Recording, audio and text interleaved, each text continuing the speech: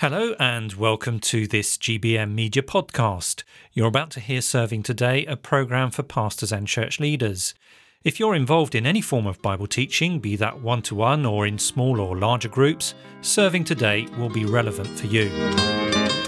Welcome to Serving Today, the programme for pastors and church leaders. I'm Andrew Cook. It's good that you could join me. The four horsemen of the apocalypse, explained in a Pastor Talks. And more on angels and demons in the series on the spirit world.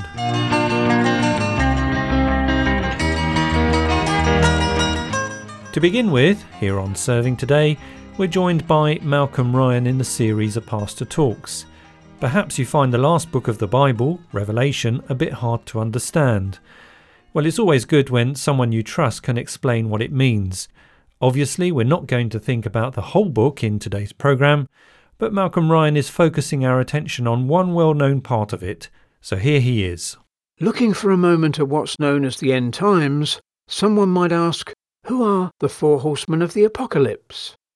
Well, these four horsemen, as described in Revelation chapter 6 verses 1 to 8, are symbolic descriptions of different events taking place during the end times. The first horseman is mentioned in Revelation 6 verse 2, where the Apostle John writes, "I looked, and there before me was a white horse. Its rider held a bow, and he was given a crown, and he rode out as a conqueror bent on conquest." Now it's quite possible that this horseman refers to the Antichrist, who will be given authority and will conquer all who oppose him. Who is the Antichrist? He's the false imitator of the true Christ, who will also return on a white horse, as revealed in Revelation 19, verses 11 to 16. Then the second horseman of the apocalypse appears in Revelation 6, verse 4. Here we're told, "Then another horse came out, a fiery red one. Its rider was given power to take peace from the earth, and to make people slay each other. To him was given a large sword." This horseman refers to terrible warfare that will break out during the end times. The third horseman is described in verses 5 and 6, where John explains, "There before me was a black horse. Its rider was holding a pair of scales in his hand. Then I heard what sounded like a voice among the four living creatures, saying, 2 pounds of wheat for a day's wages, and 6 pounds of barley for a day's wages, and do not damage the oil and the wine." This apocalyptic horseman has to do with a great famine that will take place, most probably as a result of the wars caused by the second horseman. And then the fourth horseman is mentioned in verse 8. "I looked, and there before me was a pale horse. Its rider was named Death, and Hades was following close behind him. They were given the power over a fourth of the earth to kill by sword, famine and plague, and by the wild beasts of the earth." This horseman is symbolic of death and devastation. Indeed, it seems to be a combination of all the previous horsemen, so bringing further warfare and terrible famines together with awful plagues and diseases.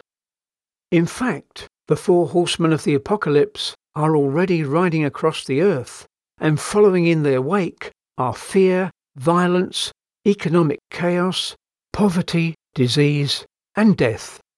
To be sure, they're taking their toll, but more frightening is the fact that they're just the precursors of even worse judgments that are still to happen during the time of what's known as the Great Tribulation. Yet the good news to come out of all this is that a wonderful bright new world will begin after the terrible storm of these events is over. That's when the Lord Jesus Christ will return to this earth and begin to reign in power and righteousness, along with those who over the centuries have repented of their sins and trusted him as their Lord and Saviour. And at that time, the true utopia of God's kingdom will be established here on earth. And what a wonderful day that will be for God's people. A day when, as Revelation 21 verse 4 tells us, there will be no more tears, no more death or mourning or crying or pain, for the old order of things has passed away.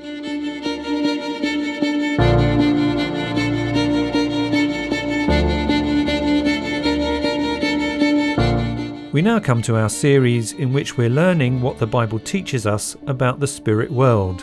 We're doing that with the help of Graham Jones. If you were with us in our previous programme here on Serving Today, you'll remember that we were talking about angels and demons. Graham explained where, according to the Bible, angels come from, what the different types of angels are, and what they do. We saw that good angels help God's people. But what about Satan and his demons? What influence do they have on the world? Well, to answer that question, here's Graham. In Revelation chapter 12 verse 9, we're told that Satan leads the whole world astray. And so Satan and his bad angels, they oppose God and all that God is doing in this world.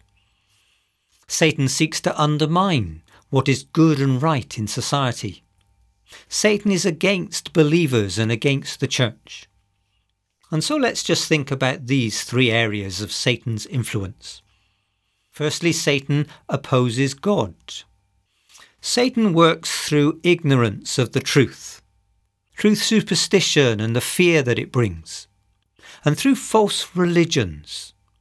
Jesus said in John chapter 8 verse 44, Satan was a murderer from the beginning, not holding to the truth, for there is no truth in him. When he lies, he speaks his native language, for he is a liar and the father of lies. And so ignorance of the Bible leads people astray. Superstition holds people in fear. These two things have all the hallmarks of Satan's work.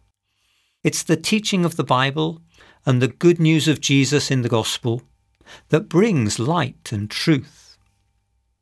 But Satan also works through false religions. This includes witchcraft and idolatry, as well as pagan and occult practices. Scripture forbids witchcraft or contacting the dead. Fear of ancestors and the living dead is part of this. And the Bible also says that Satan and his demons can perform deceiving miracles. Let us read 2 Thessalonians chapter 2 verses 9 and 10. The work of Satan is displayed in all kinds of counterfeit miracles, signs and wonders, and in every sort of evil that deceives those who are perishing.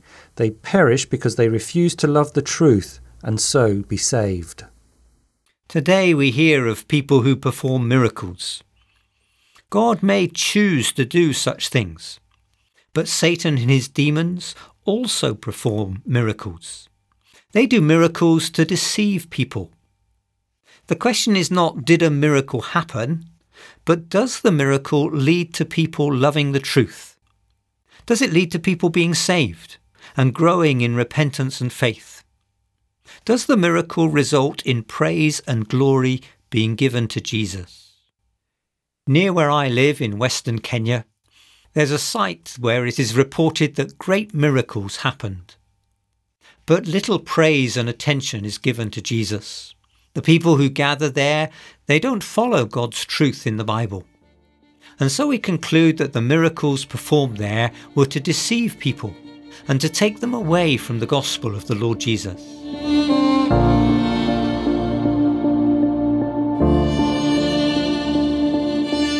Satan opposes God. That's the first thing then. What's next? Secondly, Satan is against all that is holy and good. We've seen that Jesus said in John chapter 8 verse 44 that Satan is the father of lies. Demons lie and persuade people to believe lies. It's important that Christians do not lie to one another.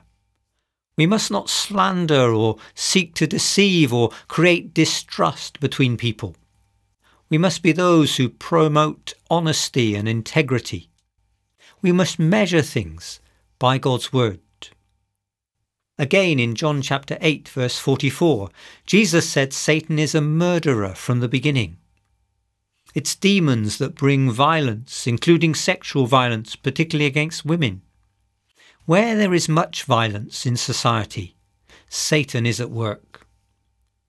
Jesus taught us to pray that we should be protected from the evil one. So we must not watch violent films or engage in violence towards others. The Scriptures exhort us to live a pure lifestyle, to be faithful before and within marriage. We must be careful what we watch on social media. And because Satan is against all that is good and holy, Satan can also influence human governments, bringing evil policies, bringing corruption and unjust practices. The Bible says we're to love what is just and right. We're to speak up for social justice in our communities. We're to pray for governments and for those who lead them. We've seen then Satan's opposition to God and all that is good and holy. Is there more to the influence of Satan and his demons? Yes, thirdly, Satan is against God's people. Satan seeks to ruin the lives of believers. He uses four main strategies. He accuses us of our sin before God and to our consciences. He uses lies and deception to ruin relationships. He tempts us to do wrong and to follow wrong ways. And Satan makes us doubt God's love for us, so that we distrust God's word. Satan in the Scriptures is called a dragon in Revelation 12 verse 9. This reminds us of his malice and wickedness. He's called a serpent in Genesis 3 verse 1. This shows that he is crafty and subtle in tempting believers. He's also called a lion in 1 Peter chapter 5 verse 8, as he is strong and seeks to devour Christians.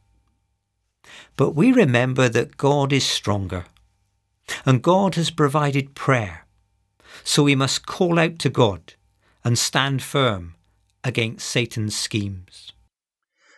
Graham, what would you like to say about angels and demons as we close? As we close, let us remember that although Satan and his demons are strong, God is stronger. James tells us to resist the devil. He says in James chapter 4 verses 7 and 8, "Resist the devil, and he will flee from you. Come near to God, and he will come near to you." We resist the devil by drawing near to God, drawing near to him in prayer, in reading his word, the Bible, and in meeting with God's people. And then we will find that God will draw near to us, because Jesus is stronger. What a good way to end our time together here on Serving Today. We hope that you found that to be an encouragement. If you would like to comment or ask any questions, then do get in touch with us. Our details follow in just a moment. So until next time, this is Andrew Cook saying goodbye. May we entrust ourselves to the power and strength of Jesus Christ our Lord. That was Serving Today, a podcast from the Grace Baptist Mission radio team. To get in touch, you can email us. The address is servingtoday@gbm.org.uk, or find us on Twitter @ServingTodayGBM. You can also search our back catalogue from our webpage www.gbm.org.uk/radio. Thanks for listening and goodbye.